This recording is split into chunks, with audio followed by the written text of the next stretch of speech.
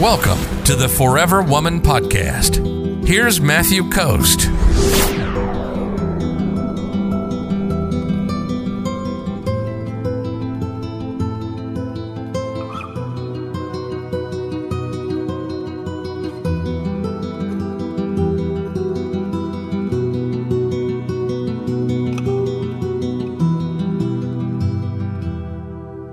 Rasha says, what if he is in a hurry to make it sexual from the second date?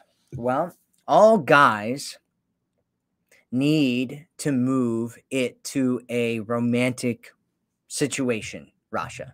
So your job is to push that back and evaluate how he is and who he is from a partner standpoint. Is he a good partner to be with?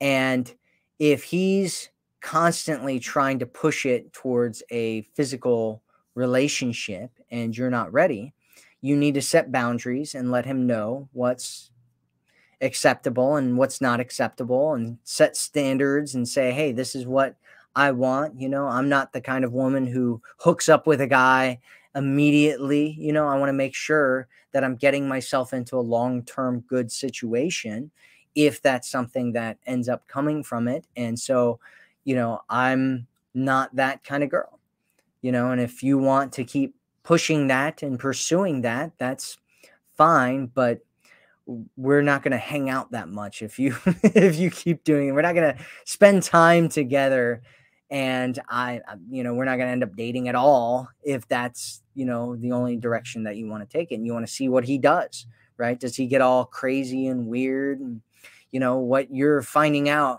what the most important thing that you can find out is, how does he respond when he's not getting what he wants? If he starts acting crazy and weird, then, you know, it shows, it reveals his character. And if he doesn't act crazy and weird, then that also reveals his character.